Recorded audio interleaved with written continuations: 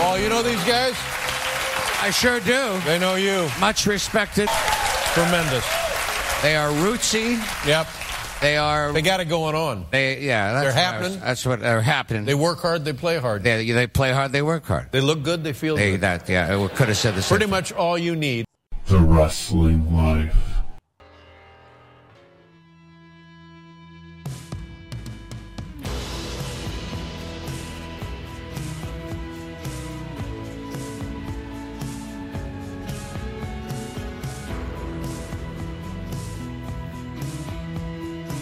Hey everybody, it's The Wrestling Life. It's episode 269. It is June 18, 2021. I'm Ethan. And I'm Liam. Liam, we have so much to talk about this week. And as always, so many things we can't talk about. Right here on the first and the only wrestling podcast. That's right. So we missed last week because I was out of town. And thank you for dog sitting. But I understand that you went to I wanted to make sure we did not run out of time for this. You went to the Major Wrestling Figure Podcast live show at Jimmy's Famous Seafood. How was that? I did. It was a pretty fun show. Now most people are vaccinated. It was a little more. It's pretty relaxed, and they really jam-packed that. It's like Jimmy's Seafood is a pretty famous restaurant in Baltimore, especially to professional wrestlers. For folks who may not know, and they have like a nice wedding venue upstairs, which is where they held the podcast. They did a whole weekend of podcasts. Jeff Jarrett and that Carney Conrad were there on Saturday, and then the Good Brothers, your favorite duo, were there Sunday. Thing I don't understand about the Good Brothers is Rocky Romero is, by all accounts, a genuinely good dude and one of the best guys in wrestling, and yet he is like best friends with the Good Brothers, which I don't know, makes me question that narrative. But go ahead. He also keeps booking TJP on all those New Japan Strong shows, so he's not that. Yeah, that's true. Anyway. But yeah, the show itself was pretty fun. Some surprise guests, including AEW superstar Max Caster, who was trained by Brian Myers and Pat Buck. So there's that connection for you. You had Shark Boy showed up. The Shark Boy. That's right. Problem for Shark Boy was his segment was right after they shot an angle with Nick Gage for Matt Cardona's upcoming death match for GCW with him. Sure. In between segments, Nick Gage ran in and threw a guy onto the table where myself and my brother Cal were sitting, and guy. It wasn't like a wrestling table. These are like circular, like wedding tables, because it's a wedding like venue mostly. Right. And he threw a guy, and the guy took a big fancy bump on the table, knocked people's drinks over. Thankfully, none of my things were damaged, but there was a really funny moment about 2 minutes later when a waiter was walking by, and one of the other gentlemen sitting at the table we were at sort of sheepishly went, they knocked over my soda. Could I get another one? And the guy looked at him and went, I don't know, ask the bar, and walked away. What? Yeah, that was I assume Jimmy Seafood knew they were going to do this, but they seemed a little, but maybe not all of the staff was clued in on that fact. So sure. So I felt bad for the people that got drinks spilled, and he practically landed in somebody's lap. So that was quite interesting. But then yes, right after that they brought out the Shark Boy, and people were just like talking while they were up there, like going over his little his several action figures that he had. He had, surprisingly, he has like 2 or 3, considering how short-lived I feel like that TNA line was. But anyway, other luminaries included the man himself, Jeff Jarrett, and they announced that he's going to have a Hasbro style figure that is in the style of his unreleased one from 1995, based on the same concept art and everything. So that was kind of cool. And then they sang "With My Baby Tonight" to end the show. So that was fun. They also had Maven there because that's like he's like one of their crew. He's like he's been at like 3 of their live shows, and they've like they're helping, they like helped him get in touch with like the PWT guy and all this stuff. So it's I don't know why, but it's like they have this like weird collection of like guys who show up at a lot of their shows. And but overall it was a fun time, and it was a good time. But yes, definitely the most memorable part was definitely having a guy take a bump at the table I was sitting on and nearly landing on my cell phone. That was something. Yeah, it feels like maybe they should have smartened up the staff if they were going to do that. Yeah, and like I said, I assume like the owner and maybe security knew, right? But I don't know that like the wait staff or the rest of the folks knew about it. So yeah, that was sure something. But yeah, I had a pretty darn good time, and it's fun. And those guys, they really hustle. Like they're all over the place. And whether you like them as personalities or not, I think it's fun. And wrestling in and of itself is a different flavor of nerds. So crossing that over with dorks like me who like to collect action figures and stuff, it's like, yeah, that's fun. That's a fun time for me. So yeah, it's a good meeting of a couple of my various nerdy interests. Good times. And thank you for watching my dog so that I could go to the Minneapolis St. Paul airport and see Bob Saget. Wow. Talking about burying the lead here. Yeah, I'm not trying to be a one-upper. That's really not what I do. But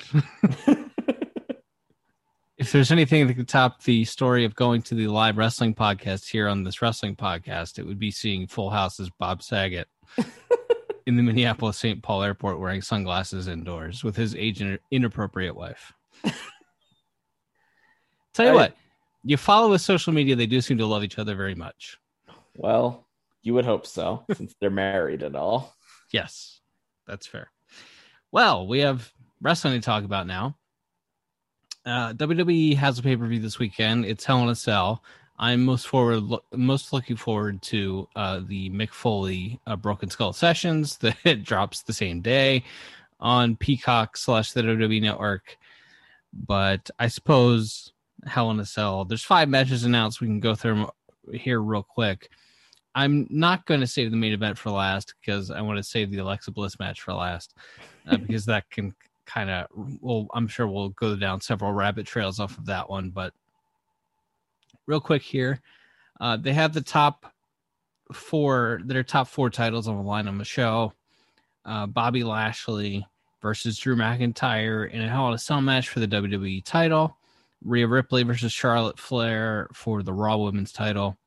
Bianca Belair versus Bayley for the SmackDown Women's title, and Roman Reigns defending against Rey Mysterio inside Hell in a Cell for the Universal title. What jumps out at you regarding the build to any of these 4 matches? I think the fun part is that the Charlotte and Rhea feud is mostly built around Nikki Cross. That's fun. Yeah, that's weird. I don't know why. Like it just is. And the storyline is that Nikki Cross is this unbelievable underdog because she keeps lasting somewhere between like 1 and 3 minutes without getting pinned. Yeah, that's really dumb. And they made her cut a promo about how she's not the prettiest or the smartest. Yes, or the most experienced, despite having like twice as much wrestling experience as almost anyone else, including Charlotte and Rhea. On the at least in the women's division. Yeah. But that's bad. That's bad stuff. But I mean, that's what we're doing. I think that's stuck out to me as I don't think anything they've done has been terrible in a vacuum, but it's one of those things where it's like, well, all this stuff they're doing at the end of it, I wasn't really like, man, I really want to see Rhea Ripley wrestle Charlotte. I was just like, they tried with a pull apart, I thought. Mm-hmm. And I thought everyone in that angle, they did a pull apart with Charlotte and Rhea. I thought Charlotte and Rhea were good in that angle. It lacked the super intensity that you get with a live crowd doing one of those things. But I thought that was good. Yeah, I would agree with that. And it felt like a go home angle. Yeah. And I think we talked about that last month. We talked about it a lot recently. A lot of times, and again, it's a different era. It's different, priorities are different. But it does feel like sometimes it's like, well, it's the last week before the show. This person wins a match, this person cuts a promo, and it's all really by the numbers. So at least they did something slightly, they picked one of their 3 or 4 tricks that they do for a go home show for this angle. So they shot an actual angle, which they don't do very often. Great. Yeah. I try not to look a gift horse in the mouth and stuff like that. So yeah. The other women's title feud, Bianca and Bailey. I like everyone involved here. I just don't think it's been particularly good or effective at making me want to see the two of them wrestle. Yeah, in retrospect, maybe it's bad that there's only 2 women in the women's division on SmackDown. Yeah, it's a strange decision. Yeah, I don't have anything to say. I mean, like, Bailey is the Joker now. Yes, that's unexpected. He got another one. Who would have thought? But she's become a slave to the Joker in her mind, and sure. There she is. I assume we're treading water, and Bianca will rematch with Sasha whenever Sasha comes back. Or I think it's going to be soon. I think it's this next pay-per-view cycle. Yeah. So that'll probably be really good. So it's just one of those patented WWE months where we're just gritting our teeth, and we're doing a match that we've already done a couple of times because we're bad at planning. We forgot that there needed to be an opponent between April and August. Yeah. Roman and Rey Mysterio, build for that. Okay. Like, they hit all the right beats. There's a little bit too much of the Uso Reigns family drama on SmackDown for me. Like, It is the best thing they got going, so I understand, but they absolutely beat it into the ground. It's like, by the time SmackDown's over, like, I never want to see Roman Reigns again until the next week. So I don't know if that's good or bad. And Rey Mysterio obviously feels very much like a placeholder, but I guess I could probably count on one hand the number of bad Rey Mysterio matches I've ever seen. So I'm sure this will be good. Yeah, I think it'll be a really good match. This is going to be a weird comparison, and I don't necessarily mean it entirely. There are elements of what they have done with Roman Reigns for the last few months that gives me the same vibes that, like, watching a Raw from 2003 gives me, where the top heel is so fully positioned as the only star on the show that when you bring a new challenger for him, and it's a guy who is a middle of the card tag guy in this case, you just know this is a placeholder. We're going to get 4 weeks of I'm the head of the table, acknowledge me promos, and the babyface is going to vow to be the one that finally beats him, and then the babyface is going to lose. Yes. And to be clear, I think Roman Reigns is better in every way than I think than 2003 Triple H. So I'm not saying that it's quite at that level yet, but I do think you need to introduce a challenger and put something behind them that makes fans believe that, hey, maybe this guy could actually be the one to beat Roman Reigns. I think so. If he gets, sorry, I didn't mean to cut you off, but if he gets Cena at SummerSlam and The Rock at Mania, which I think they're hoping for, he can't lose either of those matches. So he's pretty much going to be champion, 18 months plus going into that WrestleMania or coming out of that WrestleMania. It's like, well, then he's got to hold it longer, but then the guy who beats him should be the guy. And right. I hope it's not Brock Lesnar. Like, we can make a guy, right? Eventually at the end of all this, Dominic Mysterio can be the guy. I mean, he's a guy. He's a guy, and he's always been a guy. And he'll always be a guy. Yes. But yes, to your point, this would be, if you're doing all of this, you would hope that it leads to making a new top guy. Yeah, you would hope. Although, like, Vince's last plan like this was The Undertaker loses to Brock, and then Roman beats Brock, and Roman becomes the guy, and he got cold feet on it. And it's like, okay, well, that was the last time. That was Vince's last grand experiment at making a top guy, and it failed. So, but I am intrigued if they have the foresight to think, okay, well, we can make our next guy. It's been 7 years or 8 years or 9 years of Roman almost at this point. It's time to make the next guy. I think that's very rare forward thinking on their part, if in fact that's what they're thinking. Yeah, I mean, I think we're definitely going to get at least the Cena match. We'll see about Dwayne. Yeah, it always seems like he has a movie that's going to pay him $20 million every WrestleMania season. Right. So we'll see.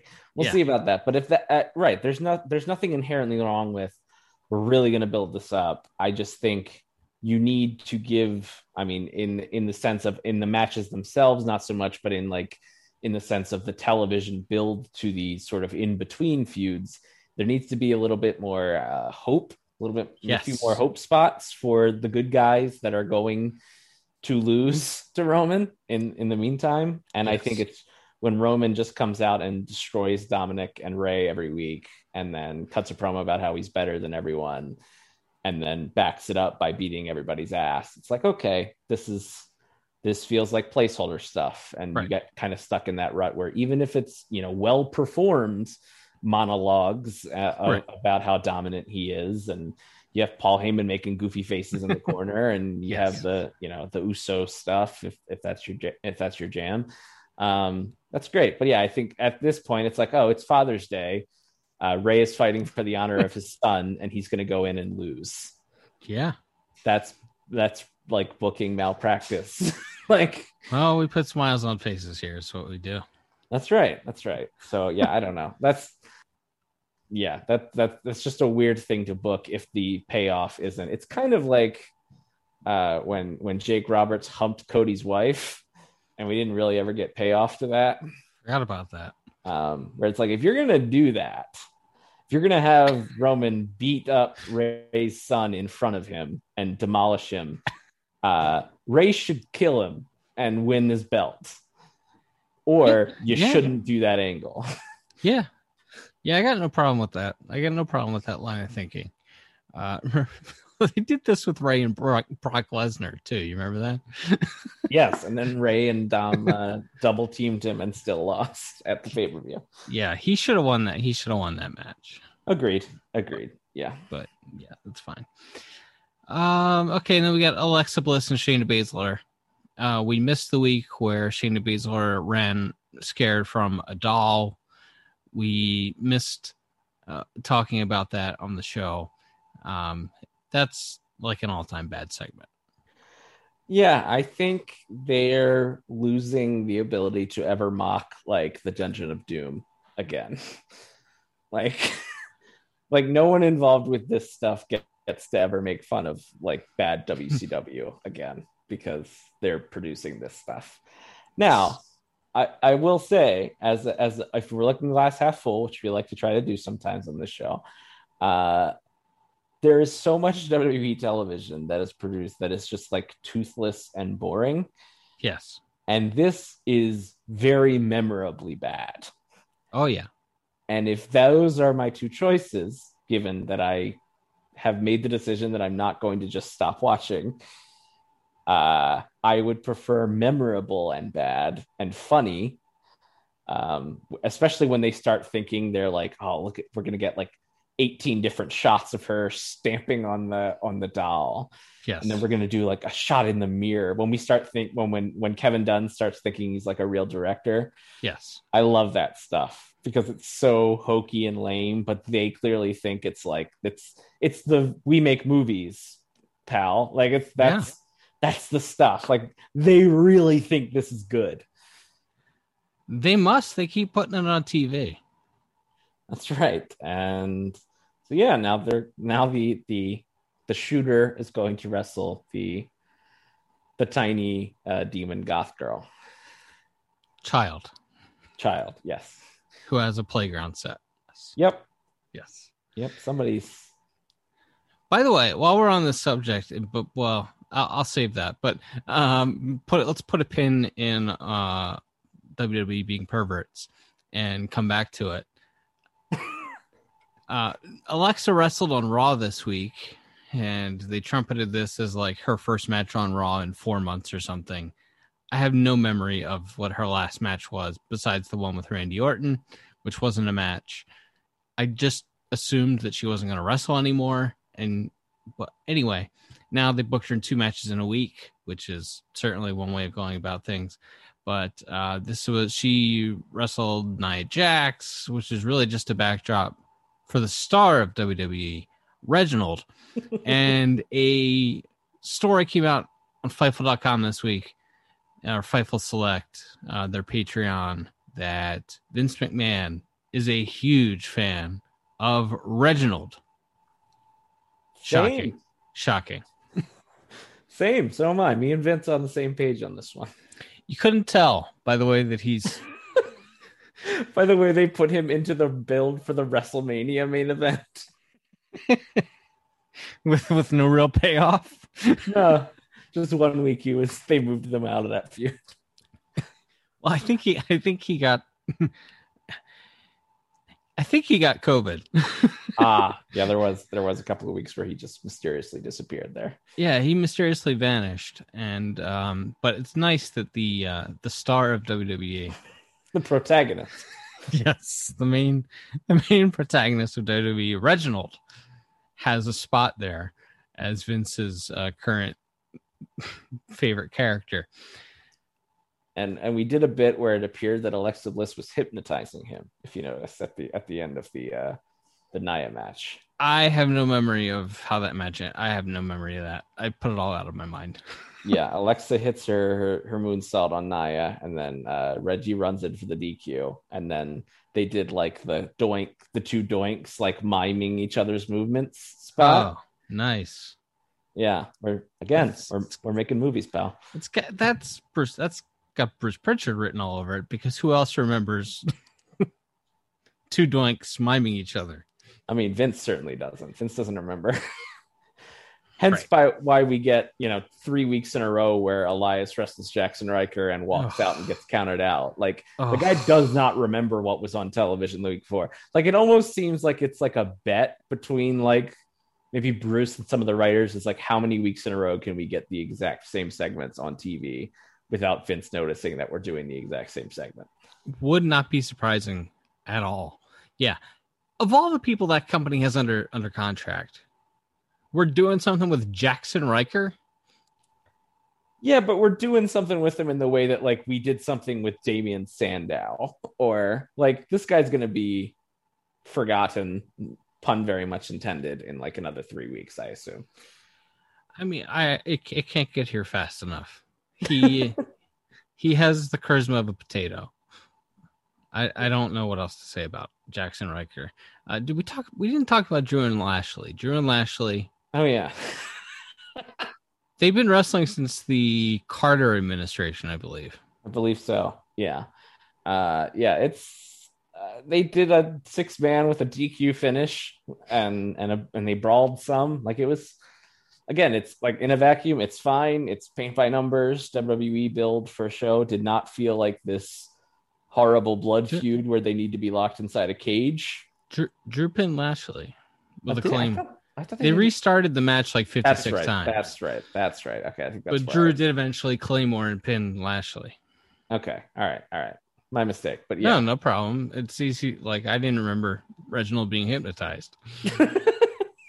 I mean, and of the two, which is more forgettable? Right, the star of WWE or the WWE title match? Exactly. Yeah, I don't know. I think it's all fine. Like, and they're probably going to have a pretty decent, hoss fight on Sunday. Although I do wonder if sometimes the cage is more of a hindrance to that style of WWE wrestling. They can't, unless they do a big stunt, like they're going to like break one of the walls in the cell or something. Right. They don't do blood anymore, so you're not gonna have that crutch. Right. And they can't do a 60-minute monologue because the other cell match is gonna have that. So I guess they just gotta throw each other into the cage a bunch. Maybe they'll get to use like a lot of weapons and stuff. That's the thing, that these cell matches have just become like TLC matches inside a structure, and it works when the women do it. So I'm not going to complain too much about it, but also it's completely different than what cell matches have been for the first, or what they were for the first 20 years they existed. Yeah, I guess it all goes back to when they made it its own pay-per-view and did like 4 on that first show. Like we don't do Hell in a Cell. It's the same thing with the War Games or any of that stuff, right? We don't do it because we're telling a story that we want to lead to it. We do it because it's October, or in this case, this year it's June, and that's Hell in a Cell month. So either at least the Drew and Lashley feud, you'd be like, well, they've been feuding for a long time. It's fine if they have a cage match. It's like Roman and Ray. It's like, well, they've been feuding for about 3 weeks. But it's the Hell in a Cell show. So their first match is going to be in a Hell in a Cell. Right. Back to the pervert talk. There were 3 separate women who were barefoot in the ring on Raw this week. They made Alexa Bliss. I'm sorry, not Alexa. They made Charlotte Flair, Mandy Rose, and Dana Brooke all had to do angles barefoot. What is happening over there? I hate to defend the perverts. Here's my new segment, Defending the Perverts. Isn't that the name of one of Russo's podcasts? But Charlotte could have worn different shoes because I assume she knew she was going to do a pull-apart brawl angle. Like she chose to wear high heels and then took them off to do the brawl. That's what always happens, though. You would think, except for like Bailey and Sasha would wear tennis shoes sometimes. Like you would think. Yeah. I don't know. Sometimes it seems more deliberate than like the Charlotte one. But to your point, there were 3 different barefoot women on the show, and plus, the regular fetish. Right. None of this happened before Jarrett showed up. So he is still employed, even though he's doing this podcast and everything. Okay. Yeah. Which is funny considering, all the independent contractor stuff, and you can't have third-party deals, and Pritchard and Jarrett and have podcasts. Yeah. And Jarrett now has a toy deal with someone that isn't Mattel. So that's interesting. Yeah. Samoa Joe's back with NXT. Oh, yeah. I guess speculation he can't get cleared as a wrestler. Not sure exactly what to believe on that, but I would think that he would have no shortage of suitors who would be willing to pay him more to wrestle than WWE was willing to pay him to be an authority figure on NXT television. So I'm assuming there's something to the he can't get cleared thing. Yeah, that would seem to make sense. And again, we talked about it at the time. Joe's a guy I would want to keep, so it's certainly good for WWE or NXT in this case. But yeah, having him be a guy who stands next to William Regal, and it's also one of those things where inevitably when Joe gets involved and cuts a promo, you're going to want to see Joe wrestle whoever he's cutting the promo on because he's very good. Yep. And he tends to pull focus because he's Samoa Joe. So like, I hate to say that like his talent is a detriment, but sometimes like I understand why they get really bland announcers, and like I see the thought process of like hiring a Todd Grisham or having John Laurinaitis be the GM, because you're like, well, no one will be outshone in the charisma department or will be less entertaining than this guy. Right. And you can't pay, and if you can't pay it off, like that was the deal with, Stephanie being an authority figure all the time. It's like, well, she doesn't wrestle, so she doesn't. You can't get your heat back. Right. Yeah. So I don't know. Like I mean, good for him that he found a job and hopefully he's happy. And again, he would absolutely be a guy who should be running like a promo class at the Performance Center, because he's good at both non-WWE promos, and he's also pretty good at WWE promos. So he is a guy that I think would be an invaluable resource to run a class like that. I don't know if they want that type of class being run anymore, though, because they haven't really done one since Dusty passed. Yeah, that's strange. He's a guy like Sean that is good at absolutely everything he's ever done in pro wrestling. 100%. Yep. Even when he had the mohawk and the penis on his face. What? There was a time in TNA, everybody, where he had a fake tattoo on his face that looked phallic. And he carried a sword. There wasn't a literal penis on his face. No, there wasn't. Okay. AEW is kind of treading water. They're doing, I don't know, this will be their third straight Friday night show this week, because being preempted on TNT, and then next week they're on Saturday night, and then I think they're back to normal come July. But not many people are watching these Friday night shows, and so they're not really booking a whole lot of stuff on these Friday night shows. I guess they got the Kenny Omega Jungle Boy match for next week on Saturday. Maybe they're hoping that's going to do better. But aside from them kind of treading water and not really doing anything big on Dynamite, they're running a 23,000 seat tennis stadium in New York in September, which is certainly interesting. Yeah. I mean, I like the idea of going to not going to, and this may be more because they're not allowed to go to certain arenas in New York. Right.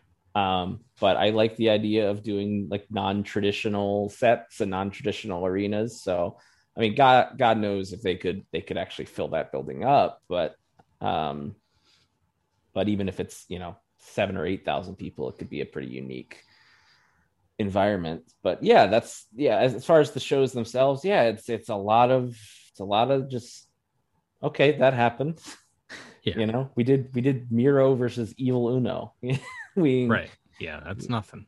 Yeah, like there's nothing particularly wrong with a lot of it, but I just thought about last year when they had like one. I think they only had 1 or 2 weeks where they were preempted, and on one of those shows they did the Brody Lee title change. Yeah, which is like one of the best segments they've ever done. Right. And it was like, wow, they really chose not to phone it in, and right. It's almost a year later now, and we apparently have reached the point in the television production cycle where they're like, ain't nobody watching this show. We're going to do the bare minimum, which still means about, 65 segments, but, Yes. Yeah. But they're just not very exciting. And most of the matches are not super exciting. And we're kind of treading water as far as like new programs and stuff like that. Yeah, I do think it becomes a self-fulfilling prophecy when you do that, though. I would like to see people try when you're outside your time slot or whatever. But also, I understand the thought process. But yeah, hey, Cody and QT are gonna wrestle again. We got that to look forward to. In a strap match, maybe the worst. A terrible stipulation. Yes, it's terrible. Also, like they just did a bull rope match, which is essentially the same thing. Yes. But they're doing another one. Yeah. And Brock, what is Brock Anderson, large adult son's name? Brock Anderson. Yes. Brock Anderson is going to wrestle. Is going to team with Cody, and then is going to be an AEW wrestler now. I hope he sucks. It would be funny. It would be hilarious. It would be really funny. Again, it's that like proud tradition, right? Of your Eric Watts and your Scott Putskis and your Shane McMahon's. Yes. the ultimate fail son, Shane McMahon. Yes. And David Flair's of just, pretty darn talented, great father, just giving none of that charisma or talent to his offspring. Yeah. They put Tori Wilson with David, and it was like, you know what? She can cover up for a lot of what he doesn't have. I was not against that pairing. Poor David, they put him on TV before he getting trained. Yeah. Like, and they did like some crappy stuff. Like they put him in the ring with Benoit and let Benoit like concuss him and stuff. Like, yeah, Hogan beat the crap out of him with a weightlifter belt. Yeah, like there were some really kind of crappy stuff that, whether or not that was management's, encouraging people to do that, or if that was the wrestlers taking liberties because they're on live TV and nobody can stop them, I don't know. But It was still a crappy situation, and a no-win situation for a guy that young and that inexperienced. Yeah. Here we are, 22, 23 years later. Tori Wilson used to be a 10. She's now an 11. I don't understand how that happens. I don't understand. It's 2 decades of destruction. It's pretty tremendous. The immortal Tori Wilson. When Hogan beat David Flair with that weight belt, Flair put in his book that he was like legitimately held a grudge against Hogan for that, and now Hogan and Flair are best buddies. And it's like, I wonder what ever happened with that. Well, I feel like Rick and David don't talk very much these days. That might be. Like I don't know that they're estranged, but it doesn't like the last thing I remember seeing David Flair in was the 30 for 30, and he did not have positive things to say about his father. He's cool with the siblings though, and I would think that they're all cool. Like so. They might not. Yeah, they might, but that is one possible explanation. Good. I'm glad I've wanted to do a 30-minute episode, and I spent 5 minutes talking about David Flair and Tori Wilson. It's great. New Japan's rescheduled a bunch of stuff. They rescheduled their Tokyo Dome show for the end of July, and then canceled the other stadium show, but added 2 stadium shows in September because let's just keep running shows. The summer struggle. That is an aptly titled. Yes. Aptly titled event. They're going to do Shingo and Ibushi. I think that'll be pretty good. Yeah, that sounds like it'll be all right. I think we missed talking about that on the air, but were you surprised to see them belt up Shingo? Yeah. I would have thought. Well, yes. I would have saved that for like Tokyo Dome 60,000 people or 40,000 people or however many they put in there, just because I think he's that talented, and it should be a big deal when he wins the championship for the first time. And they chose to do it, in front of 5,000 people or whatever. And that's fine. Like the circumstances are the circumstances. And I think they're very clumsily trying to make their way through them, but they are just trying to get by the way everybody else is. And so they just decided to pull the trigger because he's one of the 5 best guys in the entire world, and his talent could not be denied. I mean, you think about, they brought him in as like a junior guy, basically to be a stopgap because Hiromu was hurt. Yep. And now he's their world heavyweight champion. He holds the most prestigious championship in wrestling. Yeah. In theory. Yeah. What a marvel. Like what a tremendously talented man. Yeah. Yeah. And I was happy to see it. Like because again, like for every reason we've just mentioned. But yeah, I thought ultimately he needs to beat Ospreay for it, because that was sort of the story they had begun to tell. Yeah. Those two as career rivals is a good story. Mm-hmm. So I was a little surprised. I thought he would lose it, or I thought usually maybe he would get like a Naito type first reign where they try to turn him heel, and he wins it as a heel, and then he gets the big babyface win a year from now or whatever. Sure. But they went a different way, and I'm not complaining at all. And I think having him be the top guy in LIJ and letting Naito do tags, probably the best for everyone for a while. Wonder how Naito's taken that. Naito has a lot of 2005 SummerSlam Shawn Michaels in him. Mm-hmm. If you just watch his performances in matches that he's going to lose, he's got a lot of that in him. I wonder it can't feel good. Yeah, I mean, and again, his body betrayed him, right? It's not like he's 40 years old or people stopped wanting to see him.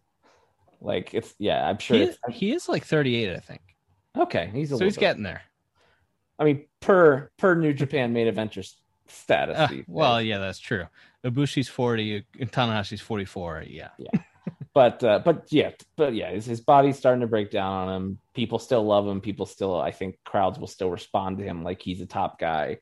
And I'm sure he feels like, there might be a little bit of 05 Sean, maybe mixed without the extracurricular issues. Maybe a little bit of like that 98. I'm not ready to go. I'm not ready to do the favors for Steve, right. Sean, and him too. Right. Yeah. Yeah. It's interesting. I don't know Naito, obviously, but I've drawn some conclusions just based on watching most of his matches for the last 5 years. Yeah. It's funny the things you pick up and you're like, oh, you can just tell there's a different vibe. Yep. He's not wearing wrist tape in this match tonight. I think that means he's going to phone this one in. Yeah. Yep. It was like Omega's house show tights for years, right? Like those. It's like, you can always tell when he's not giving it his all. Yeah. All right. Well, we've covered everything and then some. Is there anything else that you'd like to talk about? I just want to reiterate that earlier today, yesterday, Ethan messaged me and said, can we do like a quick 30-minute show? And I said, sure. And he said, we don't have much to talk about. So, but we should at least do a show, try to get 30 minutes. And I went, yeah, sure. And then we talked for an hour because we got on tangents about David Flair and Tori Wilson. I said before when we started recording before the show, when we spent 20 minutes talking about baseball before the show started, said, it's never time wasted. It's always time well spent. When we discuss baseball and whatever else with each other. I feel the same way anytime Tori Wilson's discussed. It's always time well spent. I will never tire. No. Of that, I will never tire of talking about trying to theorize which specific WWE producer is the foot perv. It's Jarrett. But Pritchard, I mean, there's some weird stuff once Pritchard got there too. So it can't all be Jarrett, Yeah. One of them's the foot guy, one of them's the Alexa stuff. Oh gosh. Abyss I bet Abyss has got some weird ideas. Oh yeah, for sure. Look, there's some real weirdos working there. Yeah, unlike us. All right, so until next time, everybody. I'm Ethan. And I'm Liam. We'll be back soon with more stories from the wrestling life. Farewell.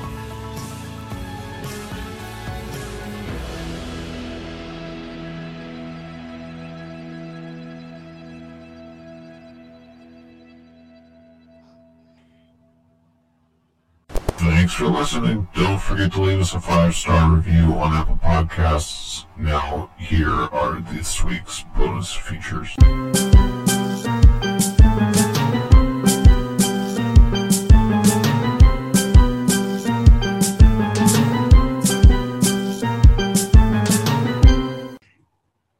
Oh yeah, so tell me about this Defector article about putting stuff on the baseball. Oh yeah. Well, the basic point of it was just that MLB has a habit of creating problems and then doing the absolute worst job of fixing the problems. Oh, for sure. And usually ends with them putting all of the onus on the players or that it's somehow the players are looking for like an unfair advantage or something. And yeah, I mean, I think there's some I don't know. I don't generally think there's this didn't seem to be like a big deal with me. Like I said, when I saw the Tyler Glasnow interview from earlier this week, where he was like, well, the balls are different now than they were in April. And they can't, if they changed them and then gave us the new ones in the off season and we had months to prepare, I don't think you would be seeing as many guys complain. I was like, okay, that seems like a reasonable take to me. And it's very clear that they F with the balls, because there was 2019 where there was just there had never been such an obvious, home runs were up 800% or something. Right. Whatever the number was. Yeah. It may have been 18 because Palmer was talking about this last night, but yeah. Yeah. But but they were, up quite a bit. And right. Yeah. Whatever year that was, 19 or 18. So it's clearly they mess with the balls. Also, maybe Major League Baseball shouldn't be allowed to own the company that makes Major League Baseballs. That's like the least of the problems to me. Like, if you believe that, that's fine with me. But I think that would take a lot of pressure off of them from the Players Association if they go, well, this is out of our hands. We're not, we have an independent company that makes our product for us. But of course, that would imply that they don't want to tweak things every 6 months or whatever, every 3 months or whatever. Right. And I think they do want to do that. Oh yeah, for sure. Yeah. I guess I hadn't thought of it from the it would like reduce strife between the league office and the players union if they didn't own the thing. Like I don't have a problem with them tweaking the ball. Like I just don't. Like, if you want more or less offense, whatever. The point about doing it in the off season and even telling the players what they're doing and whatever, including them more in the process. Sure, I don't really care if they own the company that makes the balls. I just think that whatever the deal is, but the point about they create their own problems and then go about trying to fix them in the worst way is 1,000% correct. Right. Yeah. Whoa, Bailey. Speaking of, I'd like to thank you for caring for the special needs dog that lives in my house. I would pay up to $10 to watch 5 minutes of interactions between the two of you. $20 an hour. Particularly when it came to you trying to cajole him into eating his pills that he hates. Oh yeah, that was fun. Or walks. Well, the walks, I will say he did much less. I mean, it's been almost 2 years since I had watched him. So, so maybe this has changed. Like, he only dead weighted me and wouldn't leave one time over the entire, and then he went out like a half hour later. Okay. So like, he didn't do a lot of what my previous problems were when trying to walk him or get him, or when it's like, hey, you haven't pooped in 23 hours. Can you please go outside and poop so that I don't get woken up at 2 a.m. by you barking at me? Right. But he just wouldn't, and he would. So there was almost none of that, right. Which I appreciated. And but yeah, I was like, so whenever I messaged you Sunday afternoon, like, oh, he'd thrown up, and right, and he seemed a little. A little sluggish, I guess, because his stomach was upset or whatever. And I was like, all right, well, but he was still willing to go out. I think when he didn't want to go out Saturday night, it was because there were fireworks. Yeah. So, and you had mentioned that to me, that was an issue sometimes. So yeah, he hates that. Understandable. I also hate that. Yes.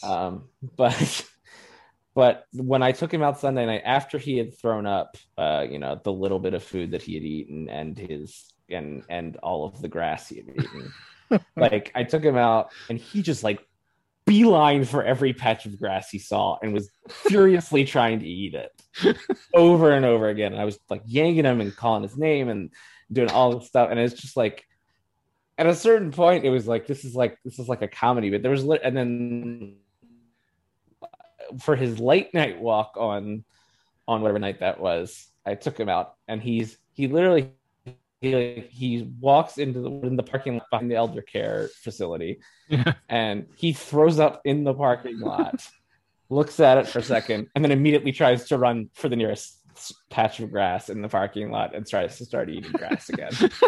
Like, I was like, all right, you're deranged. Yeah. Yes. Yes, that's not right. You Google, like, why do dogs eat grass? And they're like, well, sometimes they might like the taste. Sometimes they think it helps them soothe their stomach. It's like, but then why do they throw up? And then why do they think it soothes their stomach when it actually makes them throw up? Right. Yeah. I was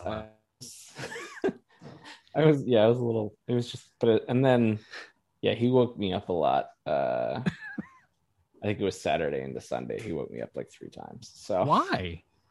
Like, I don't know. He just like I fell asleep. He just came up and started barking at me.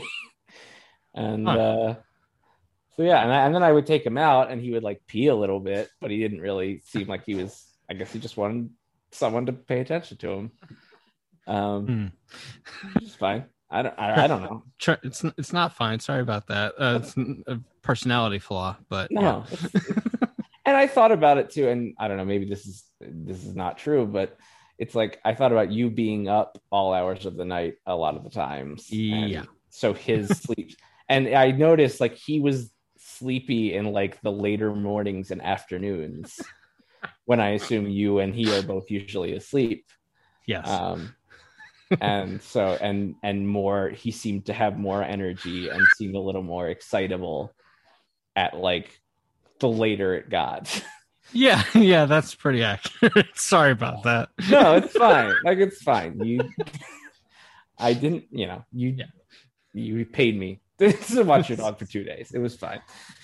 But it was just at a certain point, it's just like, oh, okay. Like I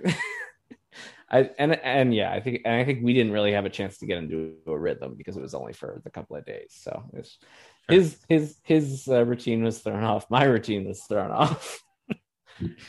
Everyone's routine was off. Routine was thrown off. Everyone was unhappy. We're the original odd couple. I try to keep on keeping on.